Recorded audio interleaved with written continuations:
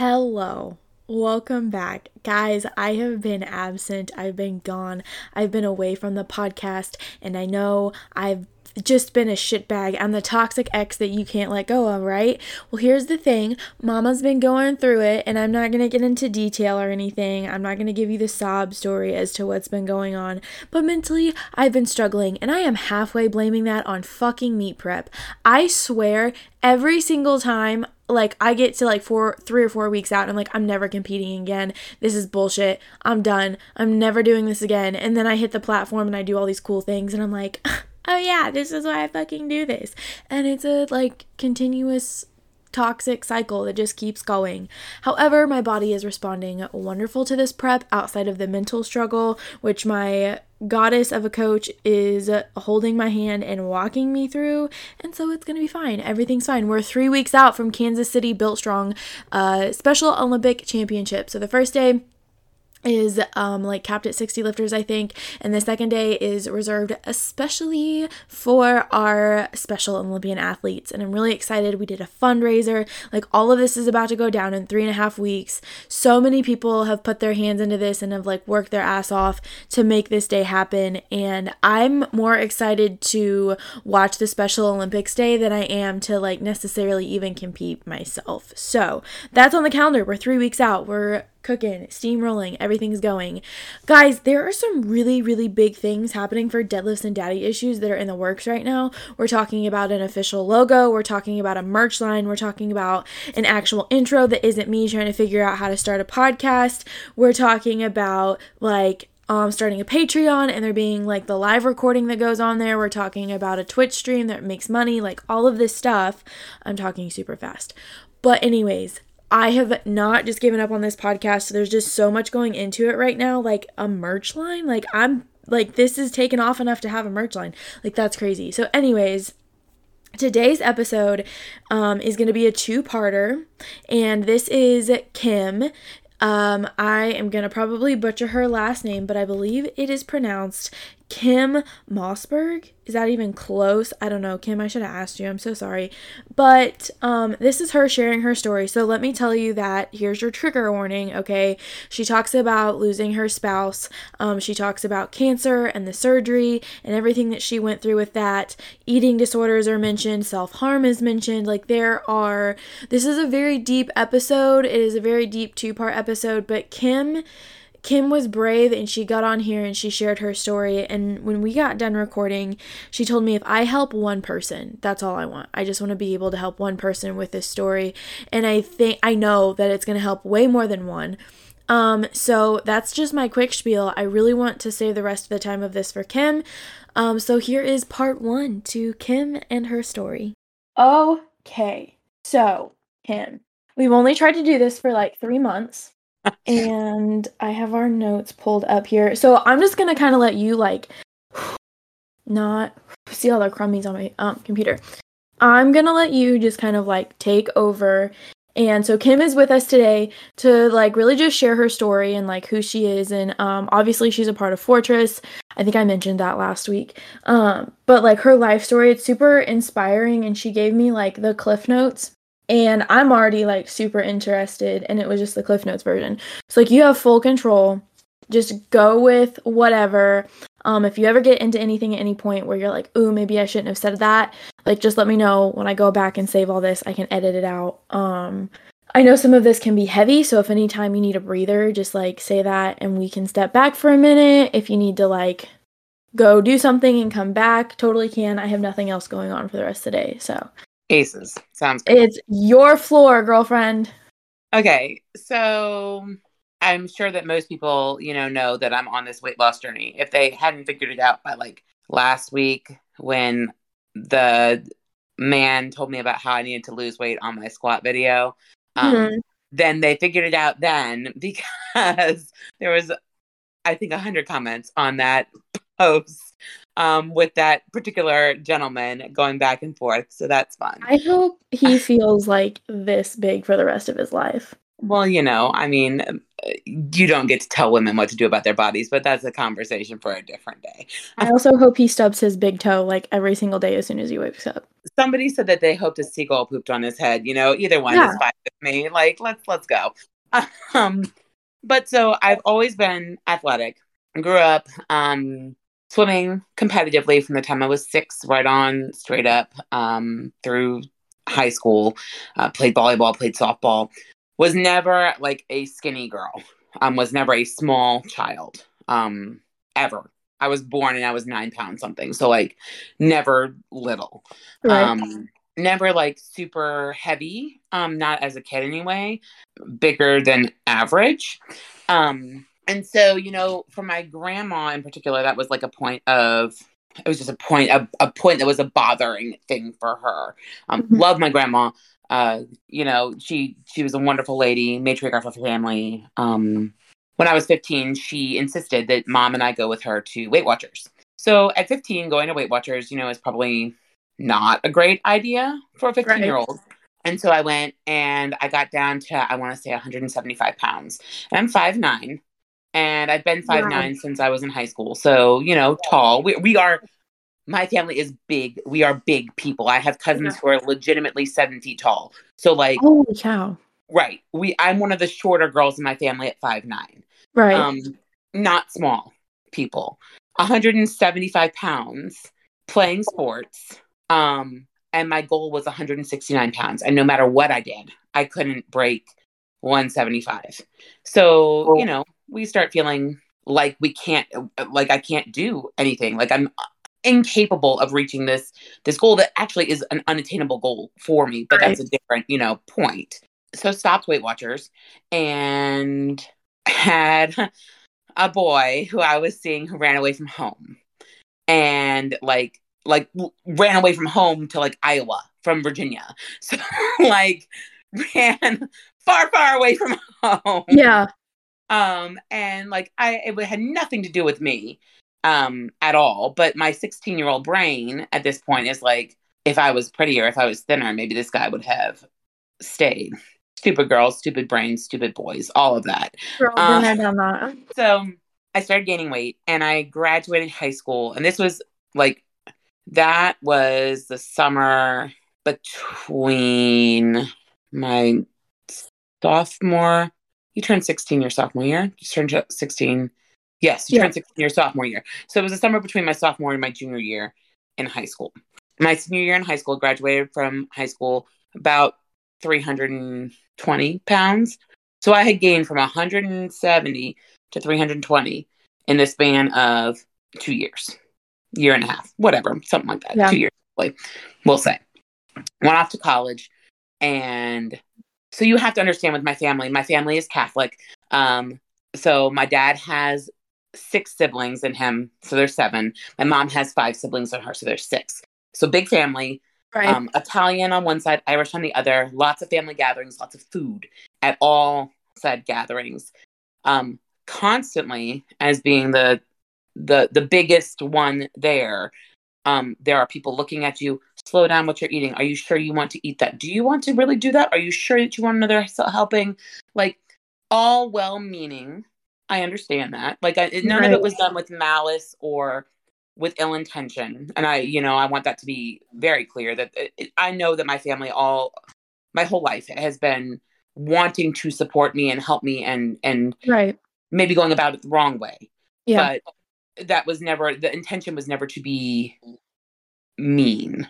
Well, and I think that a lot of people don't understand, you know, they say things because they love you and they want to help you, but they don't understand how hurtful that what they're saying is because they're not dealing with it. Right. Or and so, and I think they went through something a tad bit similar that, oh, well, this is what I did, so it should work for you. I don't think people realize like how different every single human body is. And with that, how different every brain is. And so just because someone said something to you that worked doesn't mean that it's going to help somebody else. Right. Like my aunt would tell me, chew 20 times. When I chew my food 20 times before I swallow it, it helps me get full faster. Really? I mean, my jaw hurt. Right? Like, okay, if I could chew a bunch of times and that's going to make me feel fuller, like, let's go. No, it doesn't work. And so again, like I'm feeling like there is something wrong with me Right. because they're saying I should be full. I'm not full. I don't feel full. Like I don't feel satiated. I don't feel like I've eaten anything. I know that I have because I've seen what I've consumed, but I don't feel like there's no feeling of fulfillment. There's no sensor in my brain that's supposed to be telling me, "Hey, stop, stop, stop! You're full." I could go to buffets and eat, just eat and eat and eat. I could go get a half a dozen donuts and eat them all. And I'm Yeah. not talking like a glazed donut. I'm talking like a Boston cream filled 400 calorie donut and go eat 6 of them in the span of 30 minutes and not feel full. A box of cereal gone and not feel full. Yeah. So I'm thinking there's something wrong with me. Like, where's my willpower? Why can I not stop? And I just couldn't. So anyway, I go off to college and I go away. Not far, far away, but away enough. So I'm living on campus and I can just eat with freedom and without people like looking at me and saying anything. Because my friends, I mean, they may have cared, but they didn't. It wasn't something that we talked about. Right. Yeah. And so I didn't eat like, I would get salads. I would get baked chicken. I wasn't eating like gallons of ice cream. Now, it's not to say I wasn't eating ice cream because come on, you're in college, you're eating ice cream, you're drinking. Like, let's be real. Yeah. But I would eat and I would eat and I would eat and I would eat to the point where I would then feel sick. Same with drinking. Like I could drink and drink and drink and drink, and this buzz that people would talk about, I'm like, I don't know what you're talking about because I'll just drink and I'll drink and I'll take shots and then I'll be like throwing up because I just don't. There's no buzz. Like I miss the whole point of like drinking to excess where you get this happy buzz. Yeah, no, that did not ever occur in my life, which is why I choose not to drink now. For the most part, every once in a while. Irrelevant. Sorry. No, don't be sorry. So anyway, in college, my eating led me to get to 425 pounds, 400 pounds, maybe 425, somewhere in there. I don't know. When I got to what number is kind of all fuzzy. But I also started cutting. And I would cut not to be like suicidal, but I would cut to just feel something different. Yeah. It was a way to feel shame for something other than eating. Yeah, I get that. Eating in excess. And I finished college and I finished grad school right back to back. Got my master's degree in elementary education, came back home to start teaching. And there have been like guys that I had liked in college, but when you're 400 pounds, lots of people just don't even like, they're not interested in talking to you. Yeah. Because despite as much body positivity as there is out there now, I'm almost 40. And so this was 20, not quite years ago. And nobody was interested in talking to somebody my size then. I was friends with everybody. Right. Nobody wanted to date me. So I came home and I joined Match.com and I started teaching and I continued to eat how I wanted to. I was more active because I was teaching. And when you're teaching, you're up on your feet and you're moving around. And you're elementary school, you're potentially chasing kids and, right, you know, whatever. So I'm doing these things. I go on a couple dates.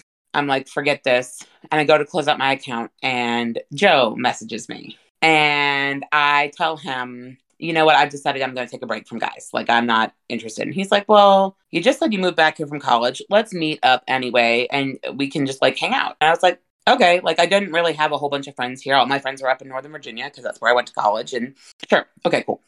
So we met on December 22nd, 2006. And we were engaged 5 months after that. 5 months and 3 days, actually. And he proposed May 25th, 2007. And I'm an Aries because I know you talk about signs and stuff. And like Aries, one of the things that my sister and I recently were talking about is that when they know something, they know it. Like it's especially about people. Like I will know that you're my friend or that you're somebody that I just am not gonna mix with that way. Like pretty fast.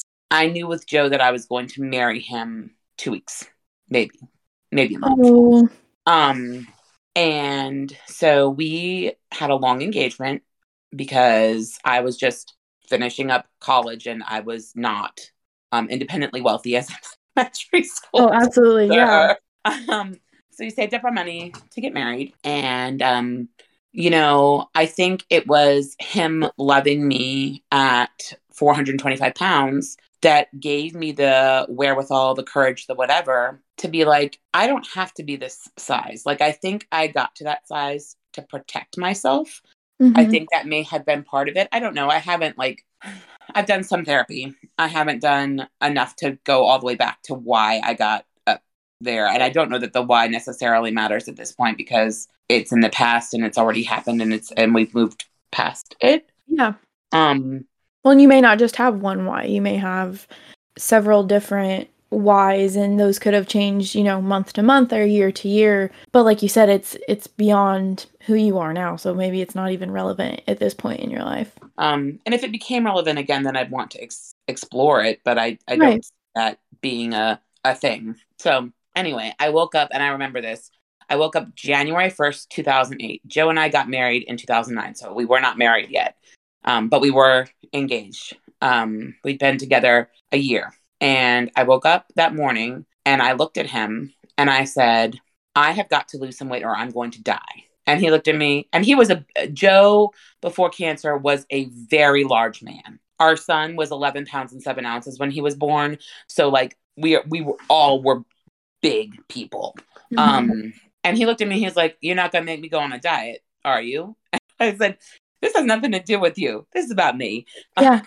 Thanks for checking. And he's like, well, I support you. You know, I love you just how you are. You don't have to do anything. I said, I appreciate that, but I'm going to die if I don't change something. So it's time to make some changes. And I started going to the little teeny tiny gym, like apartment gym, because I was scared to go to a regular gym. Even though I had been athletic my whole life, I had swam my whole life. I had played volleyball and softball in high school. I had done ultimate frisbee in college at 400 pounds. Like, it's not like I was stagnant and sitting and doing nothing. Right. I would go to the gym with my friends. Like, we would go and we would not lift, but lift. Like, we would go and do stuff at the gym. I enjoyed working out. But I was scared. So I went to the little apartment gym for a little bit. And then I joined right before I turned 25. I joined the gym down the street. I could walk there from my apartment. And my parents went there. And so, like, I knew the space. I was familiar with the company because I had worked for that company when I was in high school. I felt comfortable there as far as jumping into a gym. And when you joined that gym, you got 3 free personal training sessions. And so I said, okay, let's see how this goes. And I met my first trainer, Sheila O'Malley. And I was probably 385 at this point. I had dropped a significant amount of weight, significant for, on your own or whatever. And I remember being like, this girl is going to look at me and not want, and be like, okay, let's go do something that you would put, like the people who are heavier in PT, the things that they have to do. And she's going to look at me and think that I need to do those things. And she's like, let's go try the leg press. And so we got on the machine leg press. It only goes up to 400 pounds. And I maxed it out. And she looks at me and she goes, holy fuck, you're strong. Yeah. And I'm like, oh, I like you. So that was it for me. Like, that moment, 15 years later, that was the moment that I was like, I am strong. Let's do something with this. So we started lifting. I started going and working with her 2 or 3 times a week. Joe and I got married. I got down to about 300 pounds when we were married. So at that point, I lost 125 pounds, right? We got married July 25th, 2009. And after I got married, both times after I've gotten married, I've gained a little bit of weight just because you're figuring things out. You're typically pretty happy. Right. Not much, maybe 15 pounds, was back up to 315. And in February, Joe had a stroke and he was 34 at that point. So I'm 26. Was I 26? Yes, I was 26. He was 34 and he had a stroke. 34-year-old men who are generally pretty healthy don't have strokes. Right. They couldn't figure out a reason for him to have had this stroke. It was minor. He just lost a little bit of his dexterity on the left side of his body. So, we did some PT. I helped him make some better food choices. He seemed to be fine. In April of 2010, I remember I went up to Northern Virginia to help a friend. It was the first weekend I had gone anywhere since Joe's stroke. And I went up to help a friend with moving. And Joe texts me and he goes, I am in terrible pain. Something is going wrong in my belly. And I'm like, okay. And it was right after tax day. Because that year on tax day, Subway had a buy one, get one free foot long. Oh, and he had gone and had these subs at Subway and he hadn't been eating stuff like that. And I'm like, maybe it's just the subs. Like they didn't sit well in your stomach. You ate something stupid. Like you've been eating all this good stuff and then you went and ate some not so good stuff and your belly's like rebelling. Yeah. And you know how that is. You eat something that's maybe not the best after you've been eating really, really super. I'll say I do that now. Right. And then your stomach's like, wrong. Yeah, exactly. And so his mom and his sisters were local. And I was like, call your sister and see if she can come help you or get over to your mom, see if she can help you. I'll be home tomorrow. And he was like, okay. So then his sister calls me the next day and she's like, we're at urgent care. And I'm like, okay. And so they're like, he's just constipated. He'll be fine. Here's some medicine. We're going to try and like flush everything through. He'll be fine. I was like, okay. But in your gut, you know how you know when something's just not right? Yeah. I'm like, something right here. And so that was Saturday. And Sunday we went home and I went out to mow the grass and I gave him red Gatorade. And I said, drink some of this, while you're trying to like, because your stomach's still not feeling great. Gatorade is the thing, that and ginger ale, born in the 80s and 90s. It's Gatorade and ginger ale. Oh, absolutely. So gave him some red Gatorade, went out, mowed the grass, came back in after I mowed the backyard and checked on him and he had thrown up and it was black like tar. Red Gatorade does not equal black. Right. And so I said, put some clothes on. We're going to the ER. And he goes, but we were just at urgent care yesterday. Doctor said, I'm fine. I said, Joe, put some clothes on. We're going to the ER. And he looked at me. And like I said earlier, I have Irish and Italian background. And he just kind of looked at me. He goes, I'm not going to win. He said, okay. So off we went to the emergency room. And we get there. And they're like, he's just constipated. I said, no, they did that yesterday. We're going to scan his belly. And I'm not leaving until you do. Yeah. And they said, well, we don't need to. I said, no, you are going to do a CT scan of his belly. And I'm not leaving this hospital until it's done. And then Joe's older sister was friends with somebody in HR for the hospital. And so I was like, I can get person X on the phone in the next 10 minutes. And they looked at me and I said, you want to keep your job? You go scan my husband. Yeah. And I'm so sorry that I had to like pull all these cards, but they're like, well, what about insurance? Joe was black. And I'm like, look here, friends, we have insurance. Yeah. I have the insurance. I have a job. He has something going wrong with him. Please go scan his stomach and find out what it is. So finally, after this is not even an over exaggeration of what happened. Like after having to go through all of these hoops, they finally take him to do a CT scan and then they bring him back and then they come in and they say, we're going to admit him. And I look at them and I say, oh, isn't that funny? And they're like, yeah, there's something blocking his colon. And I'm like, oh. Funny. Yeah. They're like, we're actually going to have to do a procedure to put an NG tube down his nose, down his throat, through his nose to start like relieving his guts because nothing can go through. And so everything that he's consumed is like backing up. So we need to get it out some way because it can't go through. Right. We've got to suck it back out this way. So they put the NG tube down his nose. And I did not stay in the room for that. And I'm really glad that I did not. Yeah. Because it was difficult enough to just be outside while that was happening. So they put the NG tube down his nose. He spends the night at the hospital. And the next day, the first doctor we see is an oncologist. And I'm like, oh, so blocking colon equals tumor. But you didn't want to tell me that last night. Right. So they're like, well, we don't know for sure that it's a tumor. But typically blockages like this are cancer. And I'm like, okay. Bear in mind, we've been married for 9 months. Yeah. At this point. I'm 27 years old now. So, and you know how they tell you, like, when you get married, you have plans for your life and like the way things are going to go. And so in that moment, I was like, well, this isn't what I had planned. Yeah, but, exactly.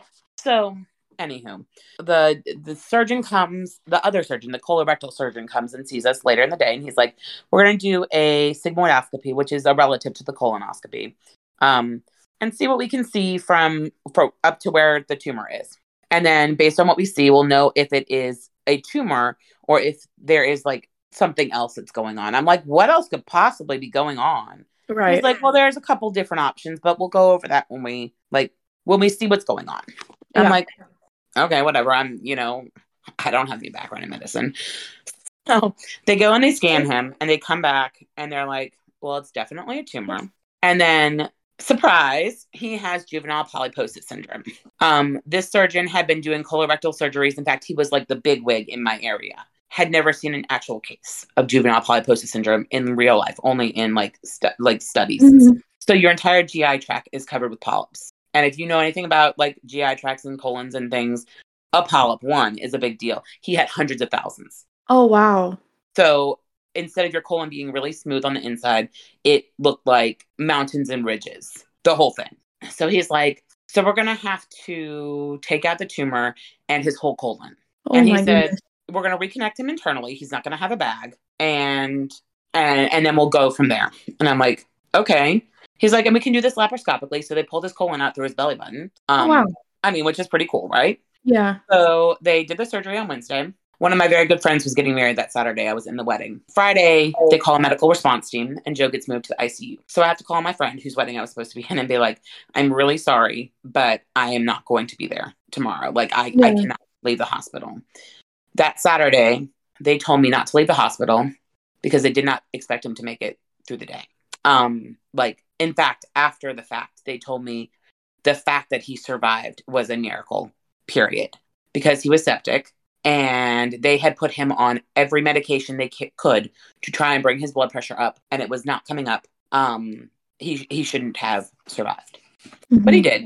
And so after a month in the hospital and a week in rehab, he came home and we went through chemo and I gained a bunch of weight because my thing when emotions are high has always been to eat. Yeah. And so I ate, and I didn't eat like we've said before, that full button doesn't exist. So I just ate. We just ate. Yeah. And I got back up to like 370 pounds. And then Joe was in the clear. And so I started losing weight again. And I got back down to like 290-ish, maybe. I don't know, somewhere around there. And we decided we really wanted to start a family. And Joe was given an all clear. And then we had to go through infertility treatments because when you've had cancer and chemo and surgery, not everything is easy. Right, yeah. As far as having children. And I had PCOS as well. So polycystic ovarian syndrome. So I had female factors as well. But we went through fertility treatments and got very lucky. On our very first treatment, we got pregnant with Joey. And so obviously, gained weight during my pregnancy, high risk pregnancy. Doctors told me, because they took a look at me, they took a look at my weight and they said, "Oh, you're high risk. You cannot exercise during your pregnancy." And I said, what? What? Because through everything, even though I had gained weight, I had continued to exercise. Because like I said, once Sheila had said that "you're strong" piece to me, I have not stopped exercising since then. They're like, "You can't get your heart rate up over 100 beats per minute." Okay. So I took walks while I was pregnant. Had my son. Joe was doing fine. Started doing like CrossFit-y type-ish workouts with Jungle Gym, which is a local, not CrossFit, but HIIT-ish. Yeah, we have that here. They call it EPOC. So yeah, that and great community. Love the people in Jungle Gym. Love them a lot. When Joey was, let me think. So when he was 2.5, Joe's CEA hormone started going up, which is a cancer indicator hormone. Mm-hmm. And they had been scoping him and scanning him and checking him for forever. I mean, since the first round. They couldn't find a tumor. I said, "Well, can't we just do chemo to see if we can knock the thing down?" The hormone's going up, so clearly there is something that is growing somewhere. And they're like, "No, until we find the tumor, we can't treat it." And so I'm like, okay. So that was in 2015, May. Mm-hmm. March 2016, we went in for his normal scan scope with his doctor, his surgeon who had done the colectomy. And Joe had a PET scan because he had one of those annually too. Yeah. The week before, and Dr. Fitzharris came in and he said, PET scan wasn't great. I said, so they found a tumor? He said, yeah. He said, well, we don't know that it's a tumor, but it's a spot that wasn't there before and it's lighting up like a tumor does. Mm-hmm. And I'm like, okay, well, at least we know that we can move forward from here and figure things out. And so March 25th, 2016, Joe was diagnosed officially with stage 4 colon cancer. It was Good Friday, and I sing, and I'm Catholic. And so Good Friday is a church day Right, yeah. for us. And I just remember going to the doctor's appointment with Joe. He had just run the Shamrock 8K the week before, like ran the whole thing.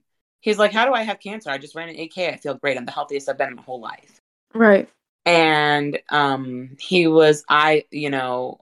listened to what the doctor was saying because he was not able to do that at that appointment. And then I went to church, and I could not tell you one single thing about the church service other than I cried the whole time. Yeah, I'm sure. I couldn't get up off the floor crying. I don't do that. I don't cry in front of people. Like, that's one of the things that I just don't. I didn't cry at his funeral. Spoiler. I don't cry in front of people. That's just, I just don't. Yeah.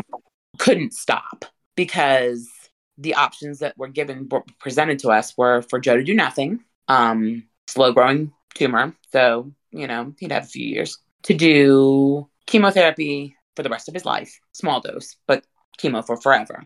Yeah. Which I knew he was not going to pick to do, or to do very aggressive chemo and then have a very big surgery to try and kill it completely. And so Joe, after he had time to think about it, chose the third option. He was not a man who would have wanted to live anything other than a very full life. Right. And doing nothing was never going to be a choice for him. Doing chemo for the rest of his life wasn't a real choice for him.